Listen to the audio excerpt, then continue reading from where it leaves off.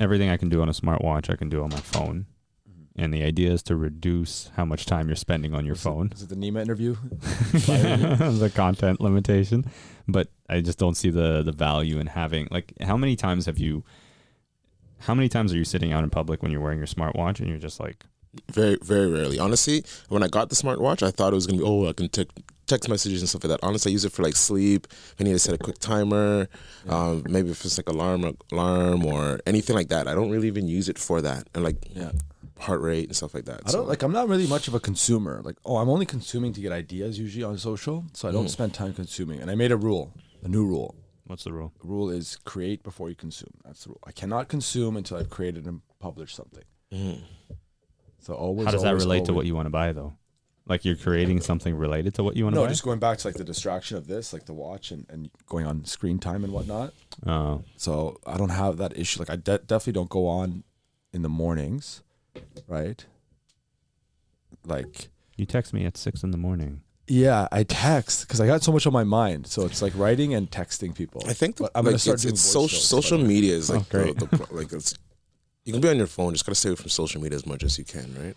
Yeah, but I wake up and I've got like 15 to 20 social media notifications without fail. Yeah, that's the issue. Like, when you manage social accounts, what then? How do you?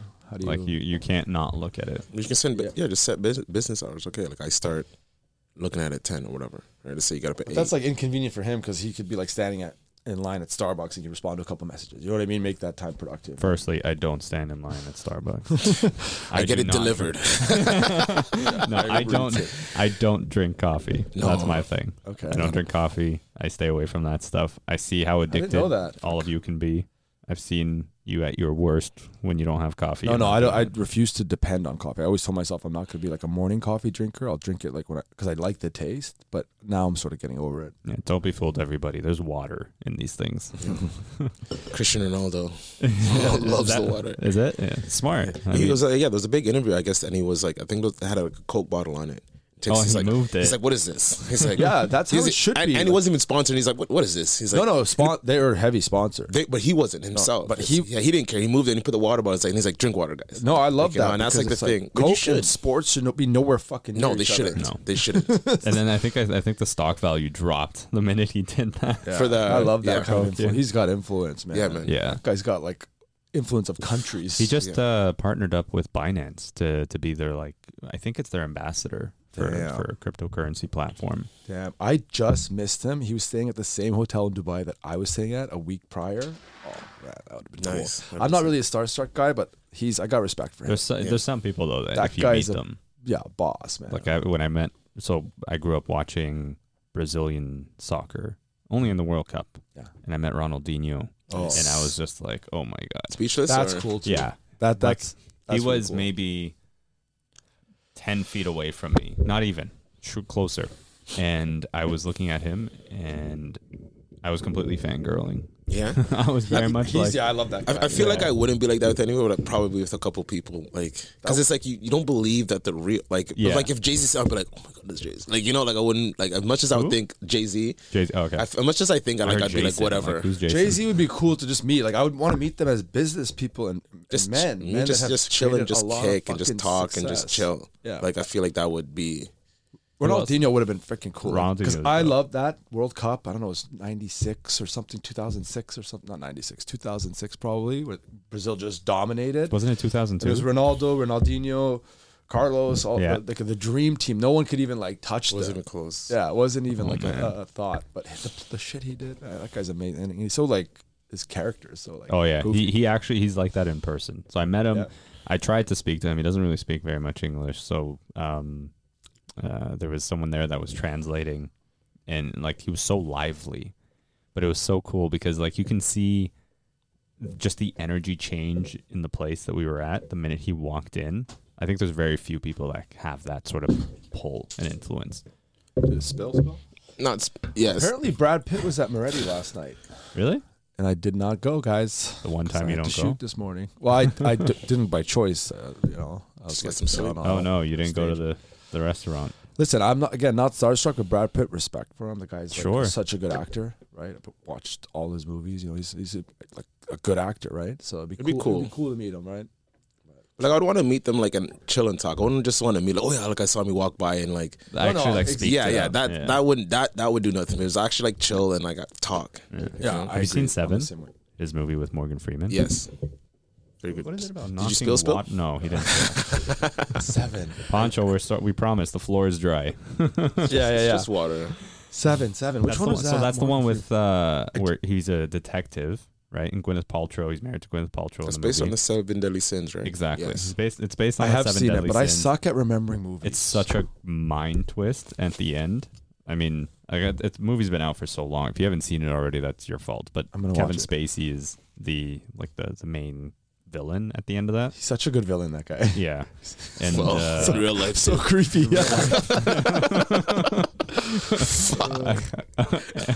Anyway, it's a good movie. I recommend it. Yeah, I'm gonna watch that again. But yeah, I think that's one of my favorite Brad Pitt movies. That and what was that other one that he did? Was it 7 Years in Tibet? No, Legends of the Fall. Yes, the one with Anthony Hopkins. Anthony Hopkins is another. He did Troy person. too, right? Yeah. He did Troy. Let's not forget Fight Club, people. Fight Club. See, I didn't like Fight Club. Really? No. Such a twisted movie. It's one of those movies where I'm like, it's one of those like, what's a movie that everybody loves that you don't like? And I'm like, Fight Club. I was like, it's the same guy. I'm like, I understand the movie. Like, I get it. Like, And I don't like. I'm not a big fighter. I don't like fighting and violence and all that. But that movie, I don't know, just twisted. It was a great movie. So like twisted, and it was. I feel like the twist was just like this, but it was just for me. It was just so. There's no way it was the same person because even sure like the way he was fighting himself, like there's no way you can like he's getting like dragged and he's like how you drag like I was just like some people when their mind is that like crazy and tough. Well, yeah, I mean the idea is to suspend belief. See, that's my problem with movies. I have a very very hard time suspending my disbelief. Well, that's your fault. And it is. Yeah. I'm like the opposite. Magic tricks. I'm like, so cool. It was magic. Like every movie I start watching, I'm just like, this can't happen. I'm like, he totally would have been upset. Like like no matter what. And that's why like I think I stick to like comedies and stuff like that. Like action movies, I can't. They're entertaining. I love action movies, but like for me, it's just old like school action movies. Old school, new school. Like 90s, like Van Damme, Stallone. Beverly Hills Cop, things Steven like Seagal. that. Beverly Hills Cop was cool, but like those comedy I grew ones, up like on the those Rush Hour movies. ones. No, I'm talking about before Rush Hour. Before, yeah. Like those 90s flicks where like, there was a 3-minute montage of the guy walking down the street just like pondering about his life because some tragedy has happened to him. Some guy just shoots the guy. And like things like Transporter and like Expendables, Expendables is literally all the 90s guys back. Yeah, exactly. It's just so cool, and the fights are just like surreal. Like that would never happen. Yeah. Is there what's your favorite top favorite movie? Top 3. It's tough. Goodfellas. Oh yeah. What's this movie with Richard Gere and Edward Norton? Primal Fear. Okay. Goodfellas is a good movie. Goodfellas is good. Casino was good. Casino was a great movie. I like Fracture. It's the one with Anthony Hopkins Ryan Gosling. Yeah. Anthony Hopkins in anything. That's an interesting one. Yeah. And then obviously like Shawshank Redemption. Shawshank's classic. A Gladiator. Gladiator was a good movie. I don't really like Gladiator. I don't really like fighting. I love Gladiator. I love Troy. Even. Maybe that's why you didn't like Fight Club. It's literally a movie about fighting. Maybe that's probably part of it too. I feel like that because that's the vibe I got from you. This guy doesn't like fighting. But like Troy, for like a fighting war movie, I like Troy. Like for like there's a lot of those. Like I haven't seen Saving Private Ryan, which I heard was an amazing movie. It is. Yeah. But like a lot of those fighting is just I don't know. I like them. I don't know. I like action. I do love like rom-coms. I love rom. Oh, you have to love rom-coms though. You love. You know which one is really good? The one with Steve Carell and Ryan Gosling. Have you seen that one? I don't remember what it's called. Probably. I've seen them all, bro. I've seen a lot of them. They all sound the same. They all have the same name to me. But What Women Want was a good one with Mel Gibson. Yeah, that was a cool one. That was a good one. I always try to be like, yeah, girl, we'll go see that. Fine, we'll go see the rom-com. I want to see pretending like you don't want to see it. Listen, rom-coms can be very entertaining. They're good. Yeah. All right. Well, I guess we should get started at this. Yeah. Got some good B-roll there. Welcome everybody to another episode of Gent's Talk. We're coming to you here from the Startwell studio, as you can see here on the mugs. Can you see it? Is it? Yeah, there you go. And then just a quick shout out to our presenting sponsor, Belova, and Got Style for hooking the gents up, making us look fresh as always. Thank you. I think our segue was actually a good one because we're talking about 90s movies. And the other day I was watching The Godfather part 2, which is better than part 1, in my opinion. It's a controversial opinion, but it's better. Even though I love Marlon Brando. He was like my favorite actor. Growing up, that was the actor that I would watch. And I was thinking to myself, growing up watching the movies in the 90s with my dad, the Seagals, the Stallones, the Van Dams, like that was what I learned it meant to be a man, right? And then I realized that that's how my dad instilled in me to be a man, right? Strong, always did the right thing, always fought for the little guy, always tried to, save the day, be the hero type of thing.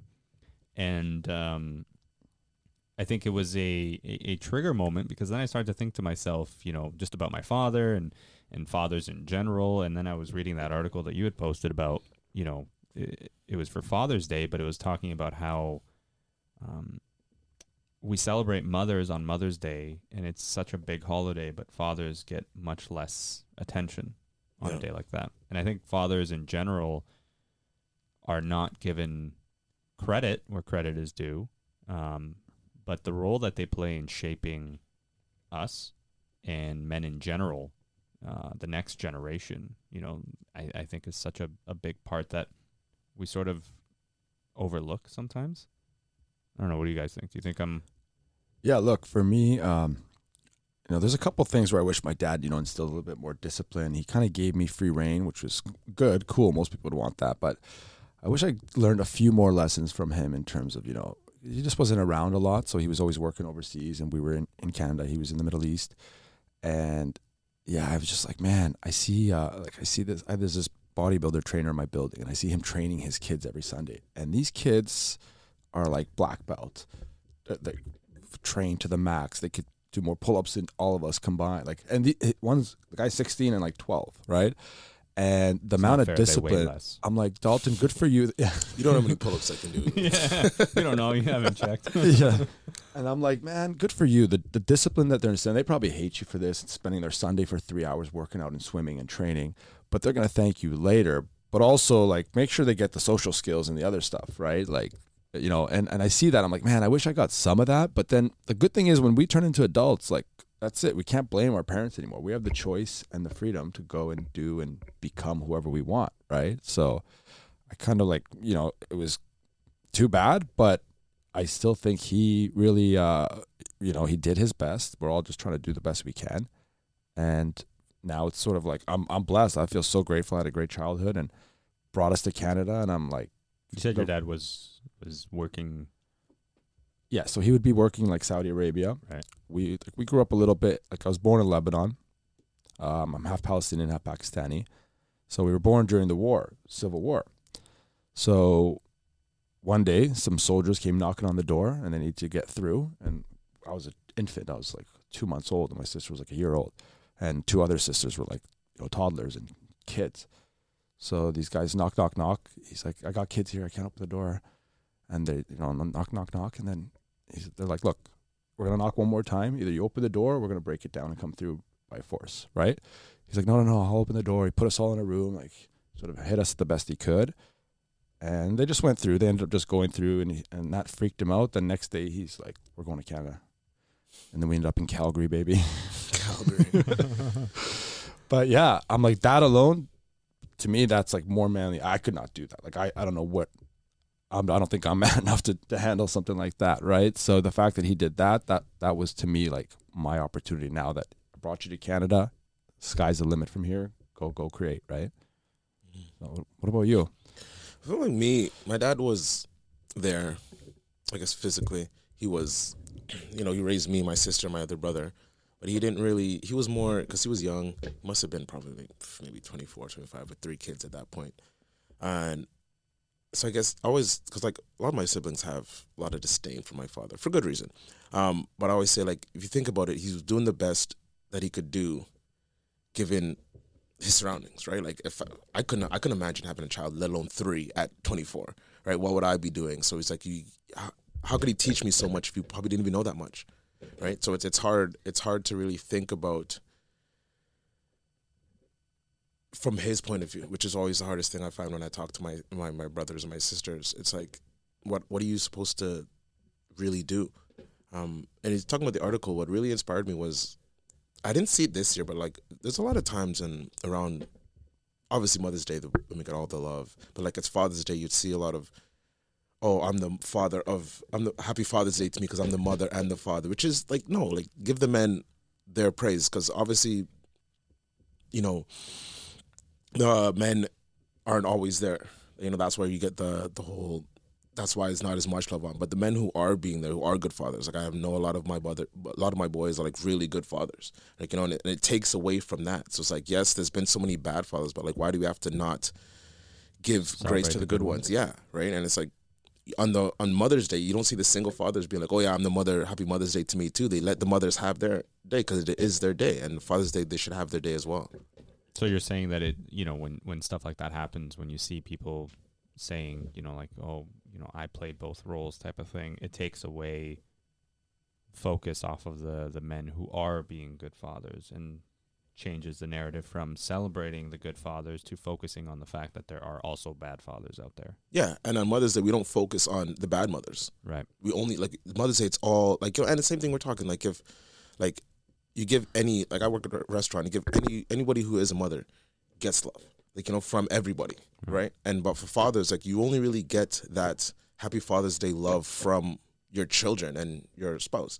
And like, I'm not usually, you know, I'm not, if you're a father and you're my boy, I'm not gonna be like, hey man, happy Father's Day and get you something, right? But if it's a girl, any lady, and it's like, okay, yeah, happy Mother's Day, here's some flowers. You get flowers for pretty much any mother, every mother, grandfather, aunt, everybody, right? Even expecting mothers, right? And fathers is just like, okay, well, nah. It's funny. My dad was like, he would always get mad when we bought him stuff. He would like not even want to receive it. He's like, no, focus on you. Get it for yourself. I'm like, yeah, I'm still getting myself stuff, but you also deserve stuff like on your birthday. And like, he would just hate it. It was just, it's funny. I know. You didn't like receiving your dad? No. Oh, well, my dad, so similar to your story a little bit. So my father grew up in a civil war in Lebanon. He was 16 at the time when, you know, he had lost his dad. So imagine a 16-year-old in the middle of a war. You lose your dad. And now you got to navigate and figure out your way. Like, it's bad. It's hard enough when someone in North America loses a parent at that age. But now imagine you're adding that to the backdrop of an extreme civil war, and you have to navigate that, right?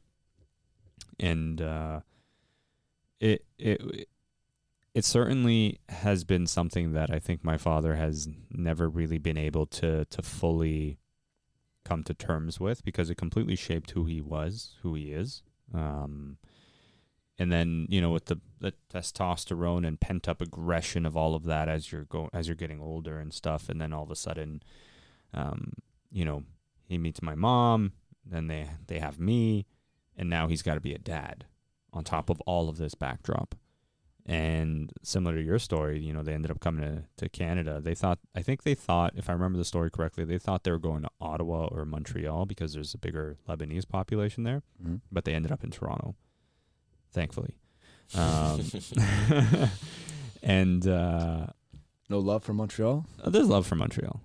Ottawa, not so much. I mean, there's not much to do there. There's nothing to do. But he tried to do. I always, you know, growing up, I used to get into arguments with my dad. We used to butt heads.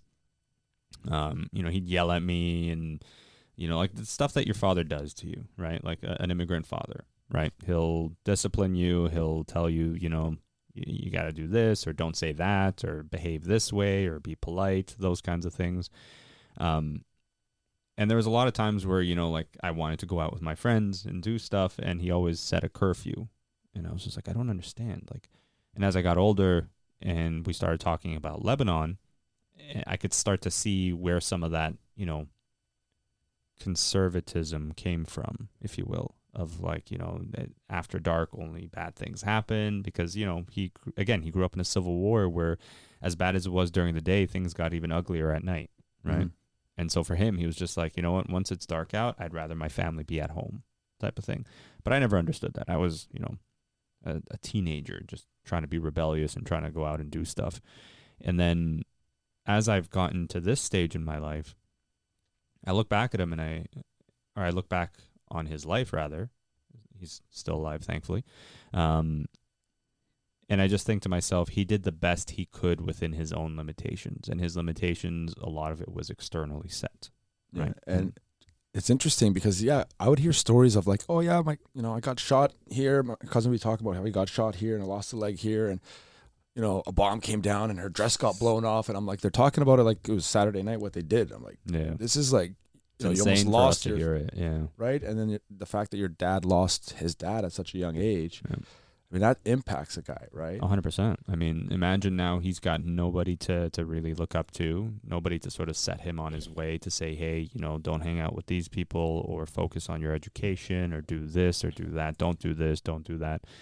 And none of that existed, so he had to sort of find his own way and chart his own path. And one of the things that I'm forever grateful for is that despite all of that, my father had every reason, every excuse in the book to be a non-existent father. But he made it a point to be existent. He didn't complain about it. He didn't like use his past. Like you don't. No, I mean, like he would have bouts of like anger and stuff that again, it's just unresolved trauma. Yeah, because at that age, especially in that environment, you're not talking about it. No, like you're. And one, there's nobody to talk for, about it for men now. Yeah. There's nobody to talk about it, and nobody there's no one wants to hear you anyway. Yeah. Yeah, and then it's like, okay, you're complaining, but now what? Change it, do it, and they change. So that's why when you hear people complaining here, like in this comfortable environment, you're like, just go change what you're doing. You know what I mean? Like it's crazy. Like that's why I feel with immigrants, they're just so grateful to have an opportunity because we know the alternative. It's like when you're waking up in Lebanon during the war, you're frustrated. You're like, fuck this government, man. Like, let us just live. We just want to live and like, live life, right? So, and they don't have that choice. They're like, okay, am I going to live today or die today? Basically, that's their choices. And it's like, thankfully, like we're so grateful to be here. Just waking up every morning in Canada, I'm just like, it's first world problems. Like, definitely. It's still problems, but it's definitely first world problems because like you think, like even like the danger and the violence, it's not bad here. Like it's like compared to like almost anywhere else, like it's kind of safe. Like Toronto is safe in comparison. Well, then you add like the day and age, the digital age we live in, and the opportunities we're given is like this is the best time to be alive, and we're in one of the best situations. So it's like like I mean, imagine if a pandemic had happened prior to being able to basically run a business off your cell phone, right? Like, or even now, if you think about some of these places in the world that are in the middle of a conflict and they can't find work, or they're dealing with a recession of some kind, they can't find work. Meanwhile, we may not have our physical jobs, but we can go and create something and start a digital job. Our parents didn't have that. So many more opportunities. 100%. And I think we have to sometimes remember that a lot of these first generation immigrants are coming from very little, and the courage it takes to pick up your family and move them across the world, not understanding the language, not understanding the politics, not knowing people, and then to set up shop, and then the best job you can get. Like, imagine as a man, your ego cannot exist. You got to shut that ego down, because you got to get being a doctor to being a cab driver, or being, and no disrespect to cab drivers. Those guys work extremely hard. But the idea is, if you studied all your life to be a doctor, you didn't anticipate that after years and years of work that you're going to be driving other people around. And I think that's where sometimes, like when I see people are rude to cab drivers and to people that are working in some of these other industries, I'm just like, why? Yeah, like the humility it takes to take that step back, and just because they're just thinking about their family. Like, I need to provide for my family, and I can't be a doctor here, so let me just do whatever it takes to feed my family and figure it out, right? Yeah. And that's sort of like, that's the same lens that I look at my father. I look at that same perspective on other fathers who've sort of left everything behind to come and make a better life for their family and their children. And I'm like, how do you not credit those men for the work that they've put in? Because that's like, we complain about the stupidest things ever. And these guys are out there busting their asses, working 2-3 jobs sometimes. They're barely home because they got to put food on the table. And then I see them get treated poorly. You see these social media posts of like these teenagers with like no respect or regard for anything, just like shit talking the driver. And I'm like, dude, why? Yeah. I mean, there's no excuse not to just be kind to people. Like, you get so much more benefit out of it. And, like, why bring anyone down? Like, if we could just be kind to one another, just you get more out of people with kindness, you know? 100%. Yeah. But, I mean, it makes me think about, you know, being a father one day. Because I feel like that's a calling for me. Like, I want to have my own kids. You want to have kids? Yeah. I don't. No? No. What? That's Okay. interesting. Yeah, we'll talk about that. No, let's get into that now. Why? And have you made that decision? Like, it's not nothing in life for me is 100%. But I feel like at this point where my life is, I don't know, man. The future is like, we are moving in a great direction as a whole. But I don't want to bring kids into this world, man. Like, the world it's as much as we're moving up, like, it's still like, it's not, I don't know, the future doesn't look very, very super bright in the grand scheme of things. And it's a lot. Like, I like living my life for me, and like just have all my time be my own time and not have to stress. Like, obviously if a friend of mine or someone I love or care for gets hurt or gets injured, I obviously feel that, but I don't feel like it is my fault. Right. And if you have a child, like everything bad that they do, at some point you're gonna look back, well, I obviously had a big influence on that, so maybe that's me. Just like when you see kids and they commit suicide, the parents are always like, what did I do wrong? What did I do? Like, even though it's not your fault, because people will do whatever they want to do, but it's also a lot of extra, I find. So is this something that you think could change if you had the right partner? Or let's say you meet someone and, like, is this a deal breaker for you? This is a hard no. No. It's not a hard no. It's a no, but not a hard no. You think that maybe if circumstances in your life are different, or, you know, ideally everyone's lives continues to improve, but you think that if you're in a different circumstance, perhaps that changes? Like, if I'm dating a girl and she's like, I want kids, I'm going to back off. Because I'm not 100. If she's like, I don't know, maybe. I don't want to disappoint you, because I'm not at 100. If you are like, yes, I want kids, then I'm like, okay, well, I'm not going to do this because I'm not necessarily wanting kids, and I don't want to. I'm a maybe, like, it's potentially could possibly happen, but I don't want to get into this, and then let's say it's 5 years down the road, I'm like, okay, well, I don't want kids, and it's like, well, I want kids. I've always wanted kids. Now we're in this situation, and it's like, why would I put it in that? I'd rather just. If you're a maybe, or if you're a no, I'm okay with a no too. But just if it's a hard yes for her to I want kids, then we're definitely not on the same page. And it's obviously about being on the same page. And I think that's a great way to always start a relationship, is like, once you know it's getting serious, like, figure out what those non-negotiables are, right? And that sets it up for, you know, not wasting so much time, or, you know what I mean? Just it's hard to have that conversation, but it's so important. Like, if that's a deal breaker, figure it out early on, right? What about you? You're saying that's your calling, fatherhood. Yeah.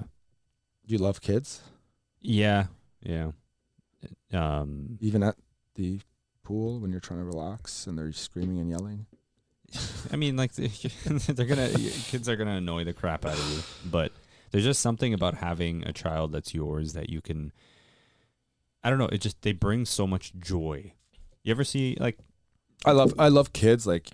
Kids that I know. How much joy does Michael's daughter I love bring that him? girl so much. Yeah. And you're not even related to her. No. I would cut off my arm for her in a second, right? Like, now imagine if you had your own child. Yeah, I could only imagine. I get it. I am too, like you. I know I'm gonna be a dad, right? I love kids so much, but I also, like, hate them so much. So it's like, it's a weird thing. Like, I'll be with you a couple hours a day, bro. That's it. You don't need daddy all day long. The best thing about kids is giving them back to the parents, man. Yeah, mama and nanny can handle you, or whoever help, grandmas, aunties, all that. But, like, I'm here for an hour, Uncles, 2 hours of brothers. Quality. Yeah, I'm a good uncle too. I love being an uncle to all these little munchkins. But yeah, it's a weird thing. But I'm already making dad jokes for the last 10 years, and, like, you're getting ready. Yeah, I'm getting ready. I'm always the banter with the waitress and all that. Like, it's just the lamest stuff. But yeah, I love them so much, but I fucking hate them sometimes too. When I want adult time, don't come near me. Do you feel like your upbringing has made you want to have kids, influenced you wanting to have kids or not? I mean, obviously it has, but like, do you think it's like a major part of it? I think so. I know that I've talked to, I've heard my parents talk on occasion about how they regret not being around when I was younger because they worked, like immigrant parents too, right? They work long hours. And just sort of that bond of a family for me, I think is important. But I'm also mindful that family doesn't just mean blood. And I want to make that clear from the beginning. I don't think family equals blood, because there's blood that will screw you and will mistreat you and will take advantage. And just because you're blood. Exactly. And they think they can get away with it because of that. For me, I think family is who you build a real bond with. But to go back to the childhood thing, absolutely. I think, you know, having kids and sort of continuing, like making my parents grandparents, for example, to me is like something that I think is a gift that I could give them as well, because I know that, you know, it would tighten our bond even more. That's how I look at it. Yeah. Mila, watch out. But yeah, no, it's one of those things where it's left an impression on me. I think about it. When, do you know when? Have you thought of like when you're ready? Are you ready now? Like I would be, yeah. Like in the right circumstance, with the right situation. I think I would be, but it all just depends on, again, the right circumstance, the right situation, the right person, the right values. Like at the end of the day too, you want to make sure we're talking about those parameters, or not parameters, but like figuring out what your boundaries. Thank you. You know, you want kids, you don't want kids, that kind of thing. And then there's also the component of, you know, are you a reckless spender or are you a saver? You know, how do you deal with A, B, and C? When you have a kid, that shit gets magnified. Oh, yeah. Like you're, you know, all of a sudden if one person becomes uber religious and then the other one's like, I'm not so religious, and then you start to disagree on how you're going to raise the child, right? Are they not? How are you going to treat them when it comes to discipline? One's super lax, the other one's super strict. Like all those things I think are super important that you got to figure out before, like having a child is... It's a huge responsibility. Yeah. It's also too, it's like, you can call it selfish, I don't care, but like once you have a child, like you now live for that child. Mm-hmm. Like you are no longer you. No, I don't believe in that. I think people are using their children as excuses but like, for that. Yes, but like a lot of like somebody's like, okay, well, it's like everything. Now it's everything you do for that kid, because you make sure that kid gets through and has a better life than what you had naturally. That's kind of like the natural process. So it's like now it's like, okay, well, now I gotta, because when you have a kid, everything changes. As any parent, everything changes. And I just think that it's a lot. It's a lot.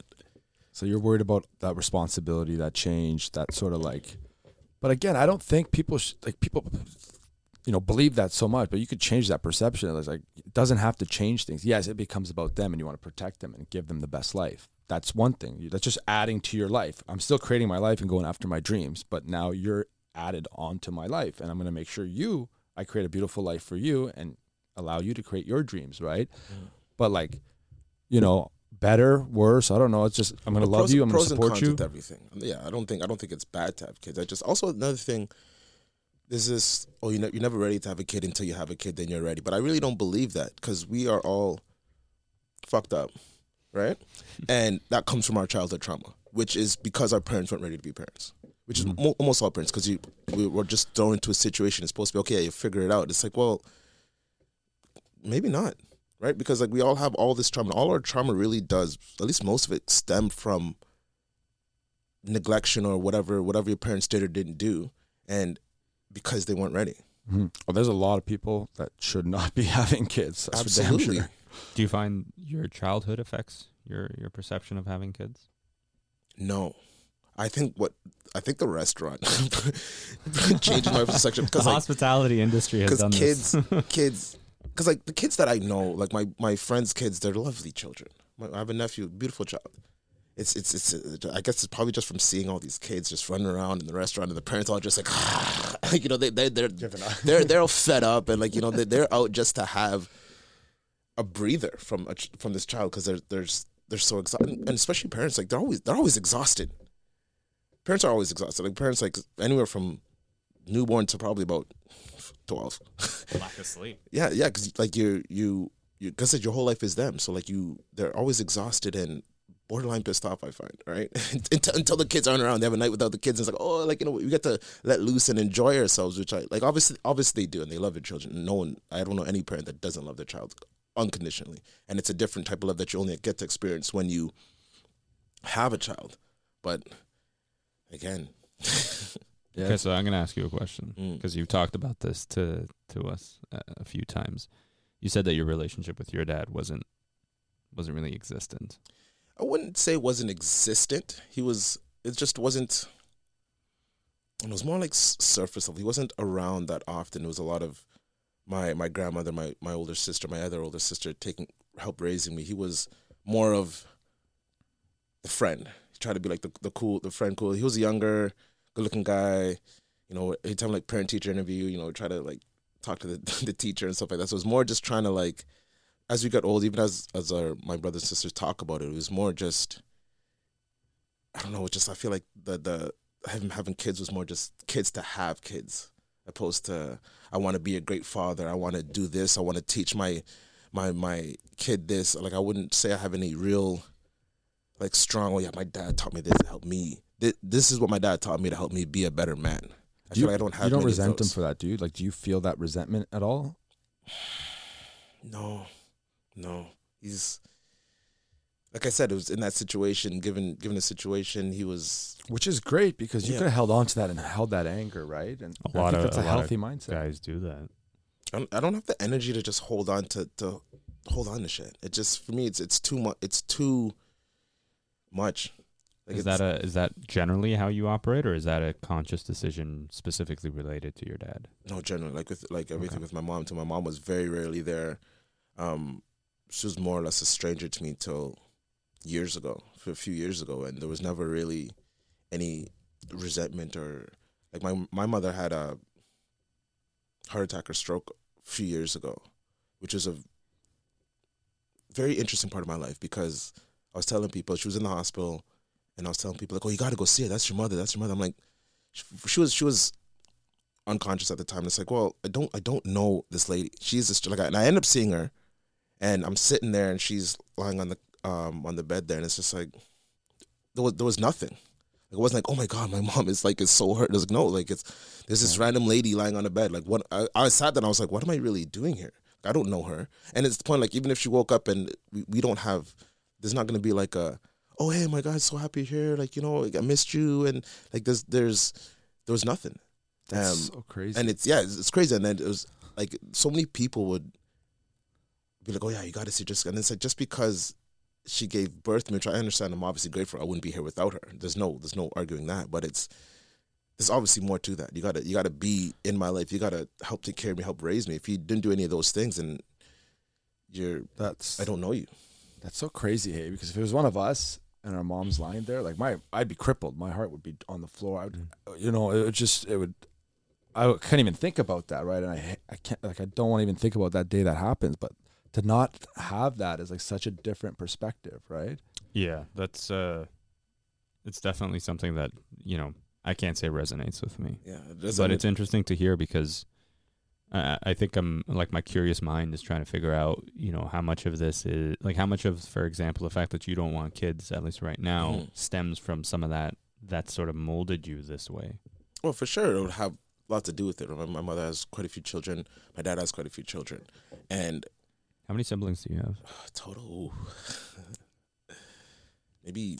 You have to count. Yeah, you definitely have to count. Definitely count. You have to look up in the sky and think and count. Maybe 12 Wow. total. My mother has 6 children, and my dad has 6 or 7. Do you talk to them? Yeah. We all we didn't talk a lot as kids, but as we've gotten older, we've gotten in touch, and like we were like, okay, don't let the stuff that our parents have done impact us. So like we started a WhatsApp group, and now we really are doing a lot better job at, like, you know, connecting. You know, my oldest brother had a birthday party, we went by his house, and it was nice to just, so like I'm starting to really feel that Bond. family that everybody talks about, right? Because it's been just me, more or less, right? I've been by myself since I was 15, so I experienced, like I said, obviously pays into that, because as I got older and I deal with more family, you start to realize the pros, which is obviously there's a bunch of them, pros of family. I usually see the cons of family, because when people talk to me about family, it's always, got like Christmas dinner. Like, I don't understand. For something like Christmas, it's like everybody hates it usually. Like, it's like, oh, I gotta go by my aunts or uncles, whatever, and spend this time and act like you do all this to spend 25 minutes, 30 minutes to people that you don't really like, that you don't talk to all year. And it's like, for me, why? Just because they're family? And I find with a lot of time family too, people talking and, oh, like my uncle, disrespects me or whatever, talks to me a certain way, but that's my uncle. And I feel like with family, it really sets that backbone of allowing people to disrespect you. And because of their family, a lot of people say, well, that's just how they are. That's just my uncle. That's just my aunt. That's just my grandmother. But I'm like, no. Why should you let somebody disrespect you for any reason? It's a very interesting perspective. What about you? Do you have a sister? I have a sister, yeah. I have a younger sister. We butt heads still to this day. Yeah. Just like, she pokes at me all the time, as younger sisters do. How old are you again? I am 34. 34. A young 34. That is a young still, man. What Thank about you. your sister? How old is she? She's 5 years younger than me, so she's 29. Is she married? No. So no nephews or anything? No, yet? no. Nieces? So it's, like when my parents were always at work, it was always her and I. And growing up, I had to babysit her right at a point in my life when you start making friends and you want to start at the point where you're like, I can actually chill after school, right? The bell rings, you don't have to be home by a certain time. You can actually just chill with your buddies. And instead, I had to go home and babysit because my mom was working and my dad was working. And my mom worked retail, so she wouldn't be home until, 7, 8, sometimes 9 o'clock. And my dad would, finish work and he'd go straight to the mall to pick her up. So it was, oftentimes her and I, or, we would go and we'd sit in, like a relative's apartment until my parents finished work. And we always just butt heads for a very, very long time. And we still do. And we care about each other, but it's just one of those, like, we just butt heads for so long that's sort of the default. Do you find you get along like it's a more mature relationship? Yeah. Like it's definitely matured over the years. And just, through shit that happens, you start to bond more. And I think it's just a byproduct of, there's definitely a lot of things that, I agree with you that there's definitely a lot of things that people tolerate when it comes from family. That under any other circumstances you wouldn't tolerate. Yeah, and that's an interesting thing because sometimes you'll go even beyond and hurt family more, knowing that they're gonna come back. You know what I mean? Like you have that leeway to you'll be nicer to strangers sometimes out of embarrassment and like humility than your family, like because you're just unfiltered, right? And they have to love you. They'll be back tomorrow, but sometimes sometimes they won't be back tomorrow. Sometimes they won't, and I've faced that issue, with my family. So it's like, everyone has their limits. You can only push so far until it's like, okay, now you've pushed me away, bro. You know what I mean? So, but it is nice to know you have that. Like I talk to a lot of friends that are only childs, right? No siblings. And it makes me feel more grateful about my siblings, right? I have 3 sisters and we don't appreciate it enough, right? Like I miss those days when me and my sister would fight and do these little things that were meaningless, like or fight over the remote for TV after school, right? Yeah. Like I try to get there before she does so I can control it. Like, we didn't really appreciate it at the time. And now it's like as you get older, you really start to think about those things and appreciate it. And now when we don't even live in the same cities, none of us, well, actually my sister just moved here, but when we're together, like they always want to go do activities and adventures and all this. And I'm like, I just want to sit here and have coffee with you and have a conversation. You know what I mean? Because we don't do this, and we might have 27 of these left in our lifetime. Like, you understand the impact of how important this hangout is? Yeah, there's a threshold that once you cross that threshold, the amount of time that you're going to spend with your parents and your family is on the decline relative to that first half of your life. And that's a weird thought sometimes for me to process. Yeah, like you were with this girl every single day of your life for how many years, right? Yeah. And like to the point of, like 27 times or whatever it is, when I think about my parents, I think to myself, the amount of times I'm going to see them between now and the future is going to be less than the amount of times I've seen them up to this point. And that declining number freaks me out sometimes. Scary, right? It's like me with my grandmother, because like I'm 100% grandma's boy, and she is 86, And like she's already at the point where she's talking about like when I'm gone. I'm like, we're not having that conversation. We're not having that conversation. Like you're never leaving. Like you're not allowed to go anywhere. But as I'm thinking, it's like, well, she's older, like her hips hurt, her knees are bad. She's she's survived cancer twice, which is good. But it's just like it's the thing with it too. It's like strong lady. It's like really it could be any day, but it could also be any decade, right? Because and it's scary for me to think because she was all the way out in Oshawa. So I don't get to see her often, and you got to cross the 401, which is a mess at all times of the day, no matter what. Like it is absolutely terrible. But and it's like how many times, and it's just like I feel so bad sometimes. Like if I don't see her today, I might never see her again. So it's like I'll just like rush over and see him, like how you doing, come back.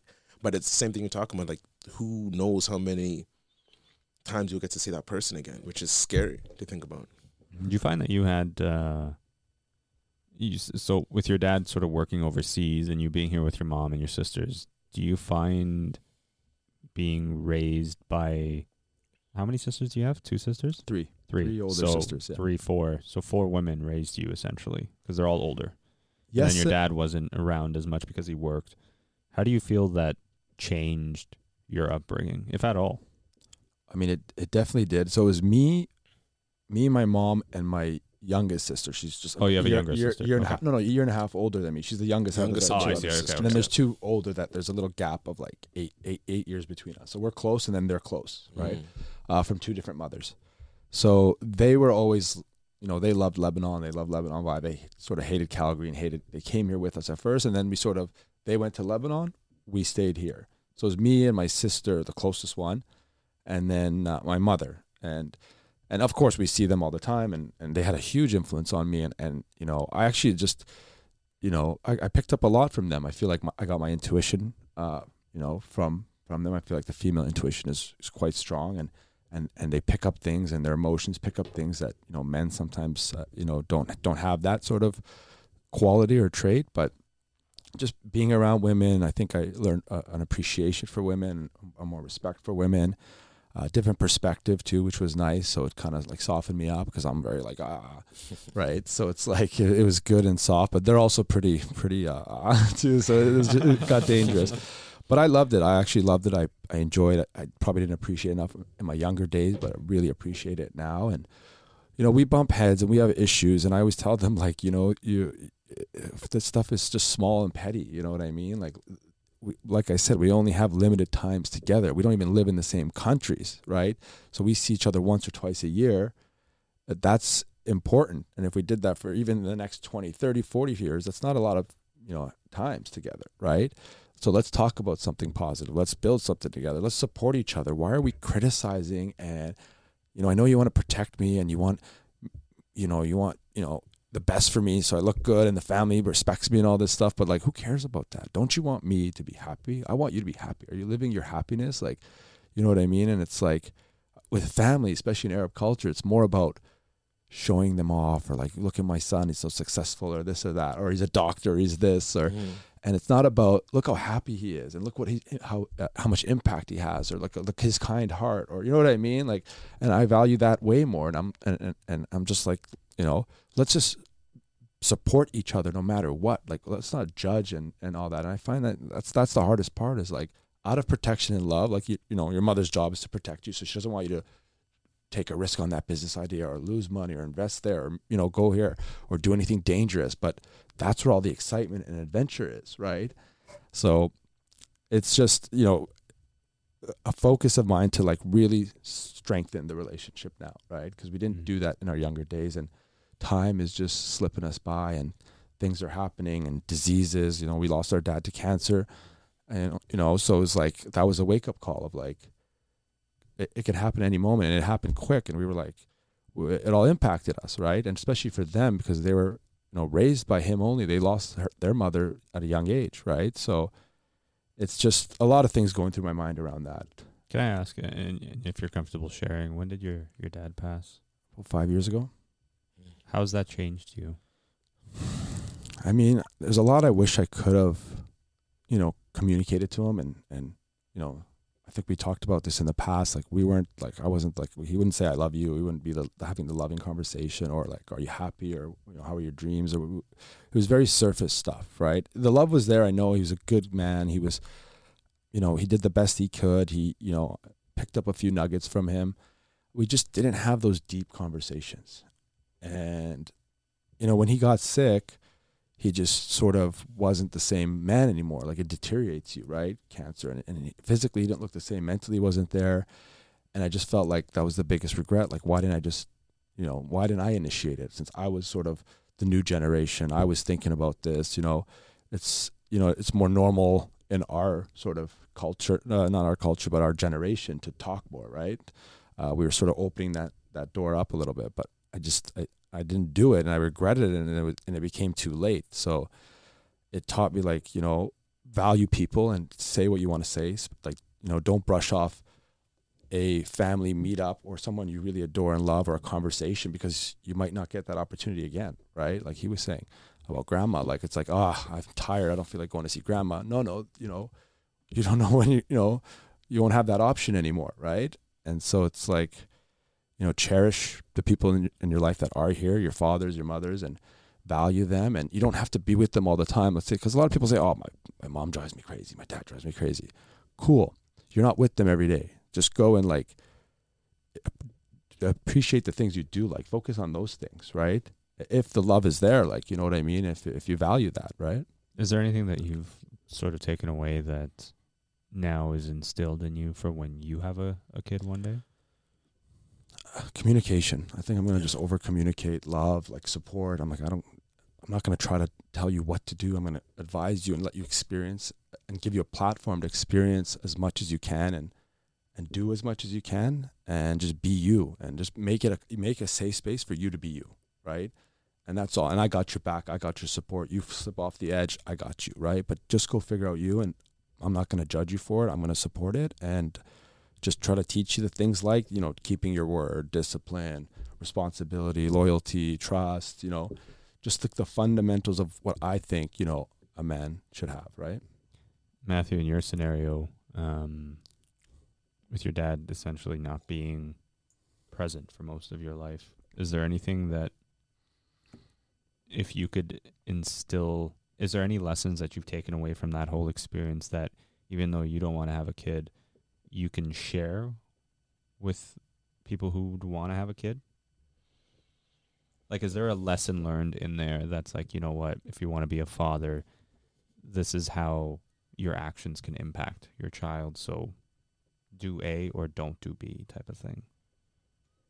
I think same thing. It's like communication. Just got to really be open and talk, and realize that your children are, like, at some point they are getting old and they can make decisions for themselves. When that time comes, is up to the parent. But I find, it's like, oh, you always be my little baby, and you're not, like, you got to really just let them do what they want to do, obviously within reason. But you really focus on just communicating and talking to them. What about you? Like, affection. Just show the person affection, I think. I think more, not even just show affection, show as like a man giving affection to other people. So they not like, because you can say behind, oh, I love you to your son, but then outdoors it's kind of like, so as long as you got to see it as a child, because you absorb everything. So see the affection given to other people, see the kindness, the kindness to strangers, or, see your dad, you're talking about how your dad used to hang out and talk to his buddies, like seeing that and seeing the loving relationship with his dad, because I've seen my dad, my friends, it would be my uncles, but that was just like kind of kicking it, be drinking beers, not like, more seeing them like really hanging out and doing stuff that are building their relationship as brothers. Just me seeing that as a child, be like, okay, this is what it's supposed to be. Like, we're supposed to be more open with each other, not just family with other people as well. Yeah, no, I completely agree with that. I think affection for me is a big one, because despite all my father's, he did the best that he could, still does to this day. When I talk to him, he'll end the conversation by saying, I love you. And it goes such a long way, because it's just this reminder that, inside this man who's had to deal with a life of hardship, essentially, that he still manages to find a spot in himself to show the affection to his child. Because, to my dad, I'm always his child. Yeah. Right? Yeah. And so I think that's something that I would want to instill when I have a kid one day, which is to show them unconditional affection. And the affection isn't when I say unconditional, it's not tied to when they behave well, they get affection. When I'm annoyed because of work or they do something that annoys me, that all of a sudden I'm a cold-hearted bastard, right? Like my father always did that too, where no matter how angry he got at me, and he would get angry at me, as soon as sort of that initial anger happens because, I did something stupid or I cussed in front of my mom. You're acting like a bozo. I still love you. Yeah. But But like he would make it a point to come back into the room and just talk to me and be like, I love you. I want you to understand that, what you did is wrong. Don't do it again, that kind of thing. And it always reminded me that no matter how angry he got at me, it's not like he hated me or despised me. He didn't take love away from you. Exactly. Yeah. And I think that's such an important thing because it taught me that you can be angry because of a situation, but you don't have to, it doesn't have to bleed into everything else. Mm-hmm. And that's almost sort of an approach I take now with just, in my relationships with people in general, where I could be so angry at you for something. There's some people that will get angry at you and then all of a sudden be like, you're dead to me. I'm like, you can't just turn that off, right? Unless you're a psychopath. You can't turn that off. And so if you get angry at someone, you can still show them affection afterwards. Yeah. It doesn't depreciate how angry you were at a specific incident. And I think that's something that I'd want to consistently instill. Yeah, it's more on, it's just more on like the behavior. You're angry at this situation or the behavior, not the person. It doesn't change like my, love for you as a person, but what you did, I don't love. You know what I mean? That's sort of, you got to separate that, right? Yeah.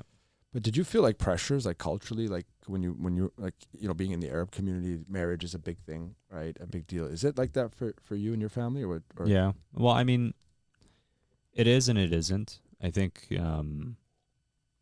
So obviously, you guys know, but essentially, I was married at one point and now divorced, and that's a big taboo thing in Middle Eastern culture. The divorce? Yeah. Okay. Yeah. Oh yeah. How long were you married again? 3.5 years. And that's a whole other story. But the point is, the idea of divorce is such a taboo thing for a lot of men, a lot of women too. Almost more so women in Middle Eastern cultures. Would you get married again?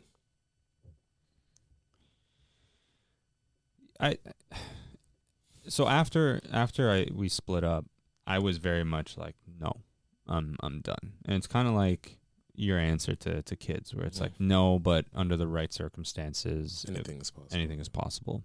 And I think I slowly move more towards that, because I think the initial, like, I tried it didn't work, I fucking hate it, I don't want to do it ever again. Did you learn a lot? Like, do you think the next marriage, if you do get married, you'll just be that much better of a husband? 100%. Yeah. It's like anything else in life. You do something, you screw up, or it doesn't work out the way you anticipated, whether it's a business deal or, you fail a test in university.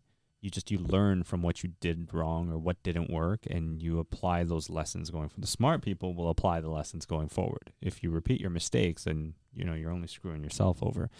But in my scenario, there's definitely been, I think one of the things that I've always focused on over the last couple of years has been taking stock of all of the lessons that I've learned from that relationship, and then saying, how can I improve on that? And part of that too was, figuring out what kind of man I wanted to be, because I don't know if I would have been, I believe I would have been a good father, but I don't think I would have been as good a father as I could be now, type of thing, because of all the lessons I've learned. Mm-hmm. So in that scenario, I'm like, Did you almost have kids in that first marriage? We talked about it. It didn't come to it. And in hindsight, thankfully, it didn't, because I mean, like, it would have gone complicated and messy. But at the same time, too, I'm like, you can see obviously how much I'd want a kid, and the idea that you'd have to split how much time you can spend seeing your own flesh and blood, to me, is just this unfathomable concept. And when I see, men talk about, being a father and not being able to see their child, it's one thing when you have a man who doesn't actively see their child when they can. And it's another when they want to and they can't. Yeah. And that to me is just so heartbreaking anytime I see that. And which is why I'm so thankful that it never got to that point. Me, the twisted thing is like, you have a kid together, you break up, and let's say it's not so pleasant, and now you hate each other, right? Which I think is already an issue. I don't see why that has to be. But anyways, so you hate this person, but this person loves this child so much, and you love this child so much, and you have so much love for the same thing that you share in common, and you created this beautiful thing that you would never regret. You'd never have a regret around that, obviously. But it's like such a mixed emotion. How can I love this person so much and hate this person? When there's such, when there's so much love there, and I depend on this person to keep this person alive and keep this person thriving, and we have to agree to make sure we create the best future for them. So to me, it's such a messed up situation that I would never want to be in that situation. Right? But again, too, nobody plans to be in that situation. No, you're right. It happens. Nobody goes into it saying, I want to get married, and then I want to have a divorce. Have a kid, and then get. But I think it's those signs, intuition, your gut. When we ignore some of these things, then we get into that. And as we mature, especially as guys, like, I don't even think we develop that emotional maturity until a little bit later, like I would say 30s, mid 30s. But it's like, it's not even an age thing. You just, when you know, but I think those signs, you can't ignore them. The gut is so powerful that, every time I've gone against my gut, it always bites me in the ass. Well, that's an example, a good example of a lesson learned for me, which is, not ignoring the signs. When there is something that's off, that's fundamentally wrong, or there's a crack in the foundation, when you ignore it in the hopes that it will just go away, it's the worst thing you can do. Because it's only going to get worse. That crack will get worse, and then eventually you've got to collapse. Mm-hmm. And so for me, those flags that you talk about, there's red flags for sure, things to look out for. But there's also green flags. That could be a good indicator of, this is a person that you could be with, that you can see a future with, right? So for me, it was just identifying what my personal red flags are and what my personal green flags are, and then sort of basing, instead of that person's pro and con list that we all mentally do in our heads, it's more about, here's my list, and this is what I want my partner to meet, right? Within reason too, right? Like, nobody's perfect. Yeah. But that's sort of how I do it now. Nice. What about, like, I had someone reach out and was like, yo, you guys should talk about, arranged marriages, right? And I'm not married, I'm single, and I don't have any kids. So these are very hard topics for me to talk about personally, just not having experience around them. But the arranged marriage thing, like, although I've never experienced, it's very prominent still in our cultures, right? And in Indian culture and things like that. And it's such an interesting thing that I have friends, like second, third generation here, and they're still sort of like, their parents want to pressure them into that situation. Oh, we met this girl, we're going to bring her to Canada, and it's like, whoa, this is still happening. Yeah. What do you think about that? Like, is that? I think for here in Canada, it's odd, because it's like, I know people who've succeeded, like they met, got married, and they have a beautiful life together, and they like love each other, and they have kids and all that, right? So I strongly believe in the organic, like, let's like it meet organically and we grow together, opposed to, well, we're in this situation, let's figure it out, let's eventually try to find love. And sometimes you never do, and you're just in it because I find like it's more just like a business arrangement. It's weird. I mean, I shouldn't call it weird. So it's different. It's different for Western.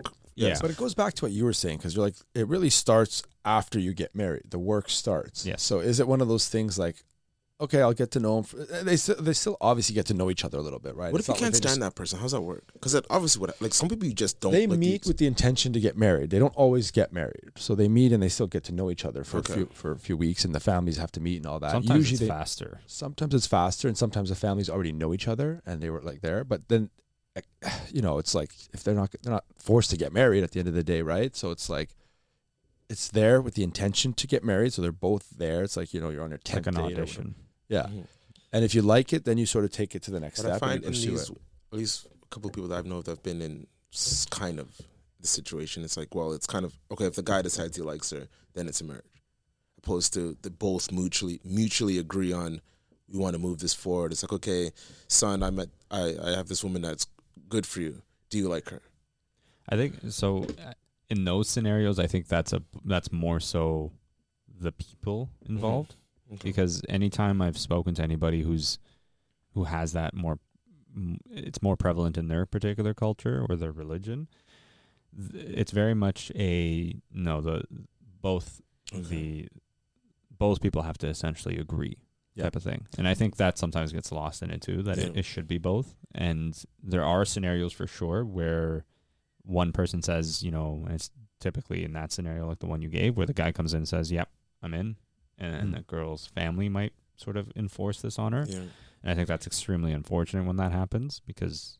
Well, even on the guy, sometimes they enforce it and he feels pressure. Like, I got to get my engineering degree and I got to get married for my brown parents, right? Like, you know what I mean? And there's and you're like, that's the guys I'm worried about, of like, that's a scary thing. Like, do you even want to do this? The person that reached out to you to say about this topic. Yeah, it was like,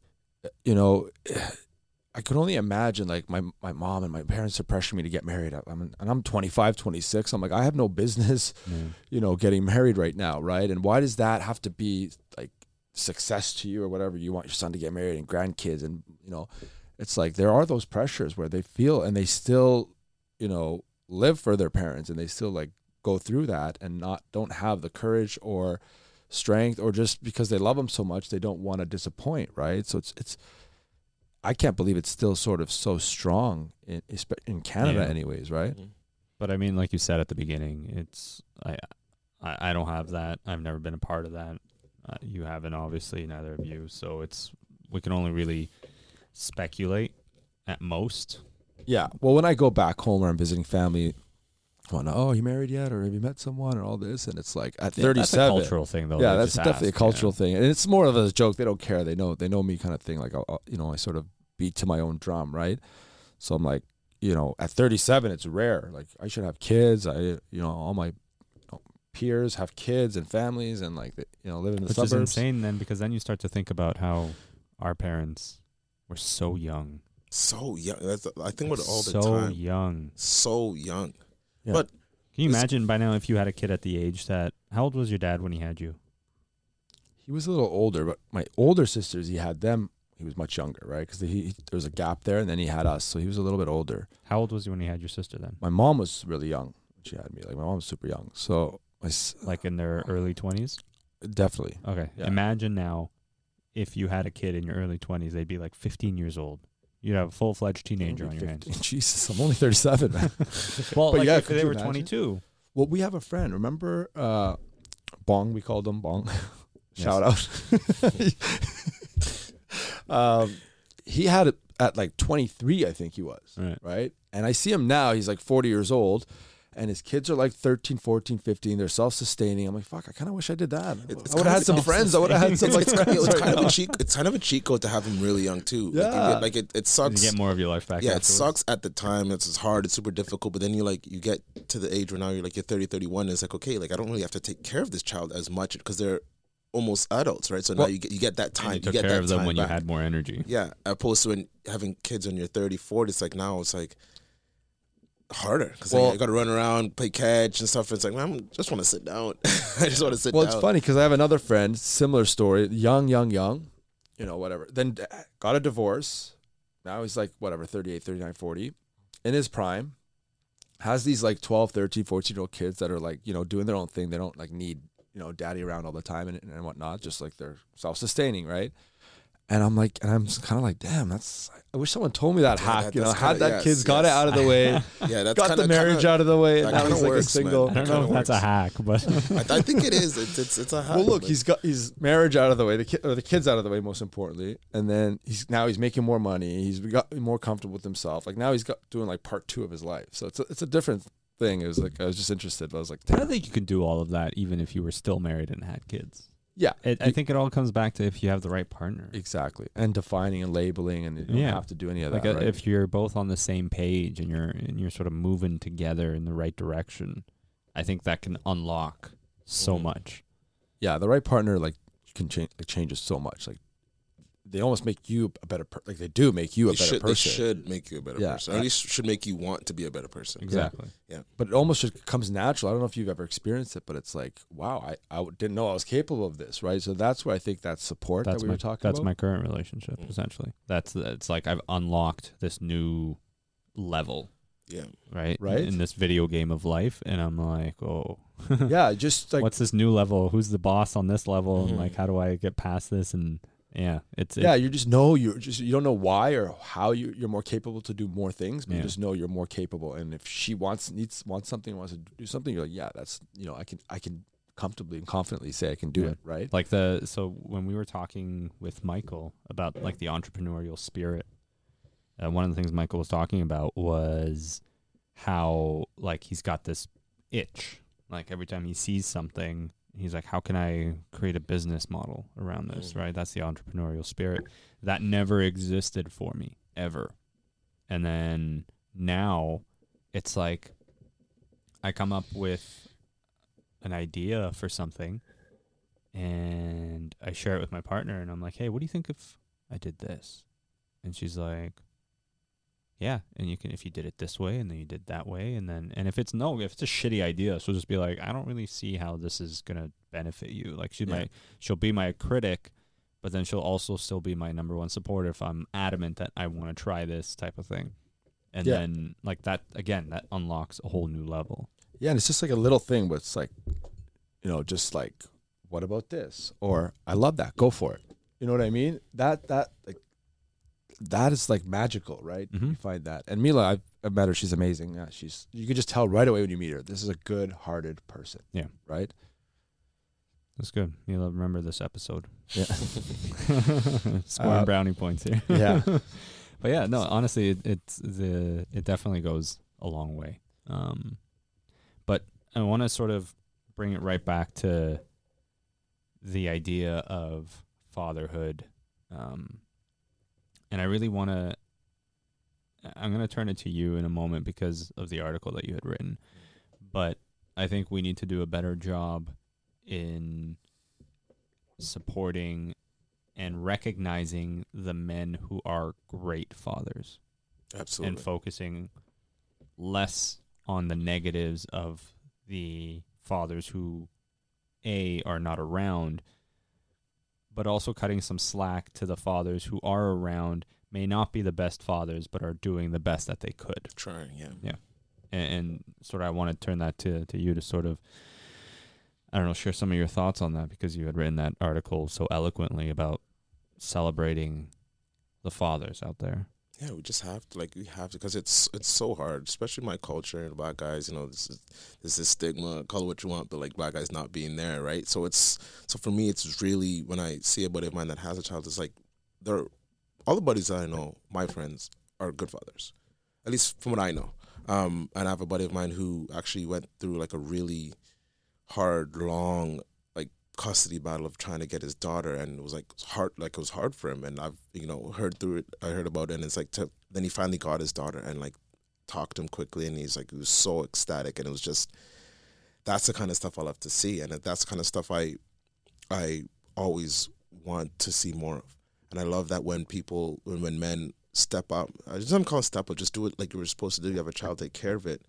And you're just saying it's not always the man's fault. Sometimes, they break up with the mother, and out of spite, there's just times out of spite, the mother doesn't want him to have anything to do with the child. So, and then it's flipped as, oh, you're an absent father. It's like, well, no, I'm trying, but because you and me don't get along, now I can't see this child. And that stuff's got to be separate.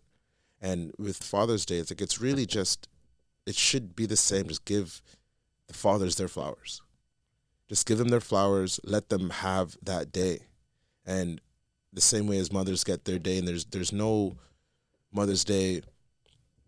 That's it. There's nothing else. How do we feel about these days? Like, should it just be this one day? It's a complete marketing ploy. Oh yeah, all holidays, all that kind of They're stuff. all Like bogus. Wouldn't a little bit of love every day and every week be much better than a whole bunch of love on one day? 100%. Right? 100%. How do we break that stigma of the black father not being around? Because I have, guys in my circle and people I've met that are wonderful fathers. Yeah. And the stigma, you're right, is very much that, black fathers are not always around. I think it's more like so for me, it would be like people that I know that have children, talking to them as a friend, be like, hey, like, are you taking care of your child? Like, and it's obviously a hard conversation to have, but it's people around you. It's the same. It's your circles. Your circles got to be on you for that. So obviously growing up too, it's like if you grow up without a father, it's does something to you. You might not want to be there, or like the situation. It's really just getting there and having your friends and it's got to be the other male. I feel like it's got to be your other male friends to help hold you accountable, to check in. Same thing as you would do. Everybody, if he's out drinking, is like, make sure, hey man, don't drink and drive. Like, make sure you're doing it right. And you have a kid. Yeah, you might not, like, and if it gets to the point, I'm taking your keys. You might hate me about it now. I don't care. You'll get over it. Right? Same things like, hey man, like what do you do with it? Like, you obviously, but it's hard because you don't want to get in people's business. But it's hard. It's more powerful coming from your friends. I think. Like if you, you're out with your buddies and someone's like maybe, disrespecting a girl or something, and you tell them, hey bro, relax. It's different when other women would tell them, obviously, you know what I mean? Coming from a guy, be like, yeah, tone it down a little bit or something. You know what I mean? You might frighten her. You might, So I think it's more powerful coming from a guy you love and respect that checks you, going back to that, like accountability and making sure that you're doing the right thing and, and giving you the best advice for you. Right. Yeah. Whenever I hang out, it'll be at night, I'm like, oh, let's go for a drink. Let's go to dance, go for a party. And one boy will be like, I'm with my daughter 10. I'm just like, yes. Like, it's like, and that it's like, it's that little reinforcement to let them know that, like that's, it's good. Or they want to leave something and go back because I want to go see my boy or my girl. I gotta head out early. I got daughter's soccer practice or something. My son's soccer practice. Like a perfect, like, there's no like, oh, don't worry about that, or really just encouraging it. Encouraging and supporting it. Yeah. Amazing. Anything else you want to talk about? No, I think we've covered quite a bit today. I learned a lot about Matthew today. A lot about Matthew. And he was a bit talkative today. It's crazy. See how much we talk, and especially us. We've known each other for probably 10 years almost, maybe. And we still, to this day, learn things about each other. Right? Well, just recently I learned that your other half was Pakistani. Yeah, I just always thought you were Palestinian Lebanese. Yeah, it's crazy. It's crazy. But that's the point, right? Yeah. These conversations, right? It's amazing. And you said this before. It's like you'd have like a friend you've known for 20 years and they just introduce you to a new person and this person tells you something new about them and you're like, I didn't know that. Yeah. I think you need to have just more conversations without distractions, right? Because I find usually it's when you meet up with the boys, it's sports or to the bar or doing something that is not like this, where you could just sit and talk. When you talk like this, eventually shit's going to come up. Good shit and bad shit, but like you get to really get to know that person because there's not the distraction of, we're talking in between, the football game or in between the baseball pitches or anything like that. Where you guys being around each other talking is not the central reason you're there. Yeah, exactly. Yeah. That's such a good point. Got to make talking the reason we're hanging out. Everything else is secondary, opposed to we're going out for this, and then in the meantime we can talk as well. I think women do that really well, and that's something we can learn. Wine nights, for example. Yeah. Guys have wine nights, whatever.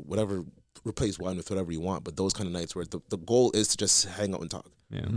Everything, and you see these wine nights, and they're having a blast. Yeah. To the point, it's like there's no way you're having that much fun. Yeah. Like there's no way you're just trying to piss us. You're trying to make it seem like you're having a great. There's no way it's just 4 you girls hanging out, and then you guys have like the best night of your lives in your basement or in a room doing not absolutely nothing, but just talking. Yeah. Right. And it's doing that I'm trying to work more in doing that as well. Yeah. Amazing. Hopefully we can encourage it more. Well, that's the hope, right? Like the idea is we want men to start having these conversations with other men. I know I'm definitely doing it more in my day-to-day. I don't know about you guys, but I'm sure you are in your day-to-day, just like, let's not go to a patio. Let's go to the park, and just hang out and chill and talk. And sometimes we'll talk and sometimes you just sit in silence. And all of that is beautiful, right? I find, and it just allows to nurture and build the relationship. And then you exchange really cool ideas sometimes, right? Yep. I completely agree. Well, gentlemen, I appreciate your time as always. Pancho, thank you very much for all the great stuff you do. And we'll be back next time for more. Yeah, great Thanks talk, everybody Jen. for listening. Appreciate it. Thank you guys.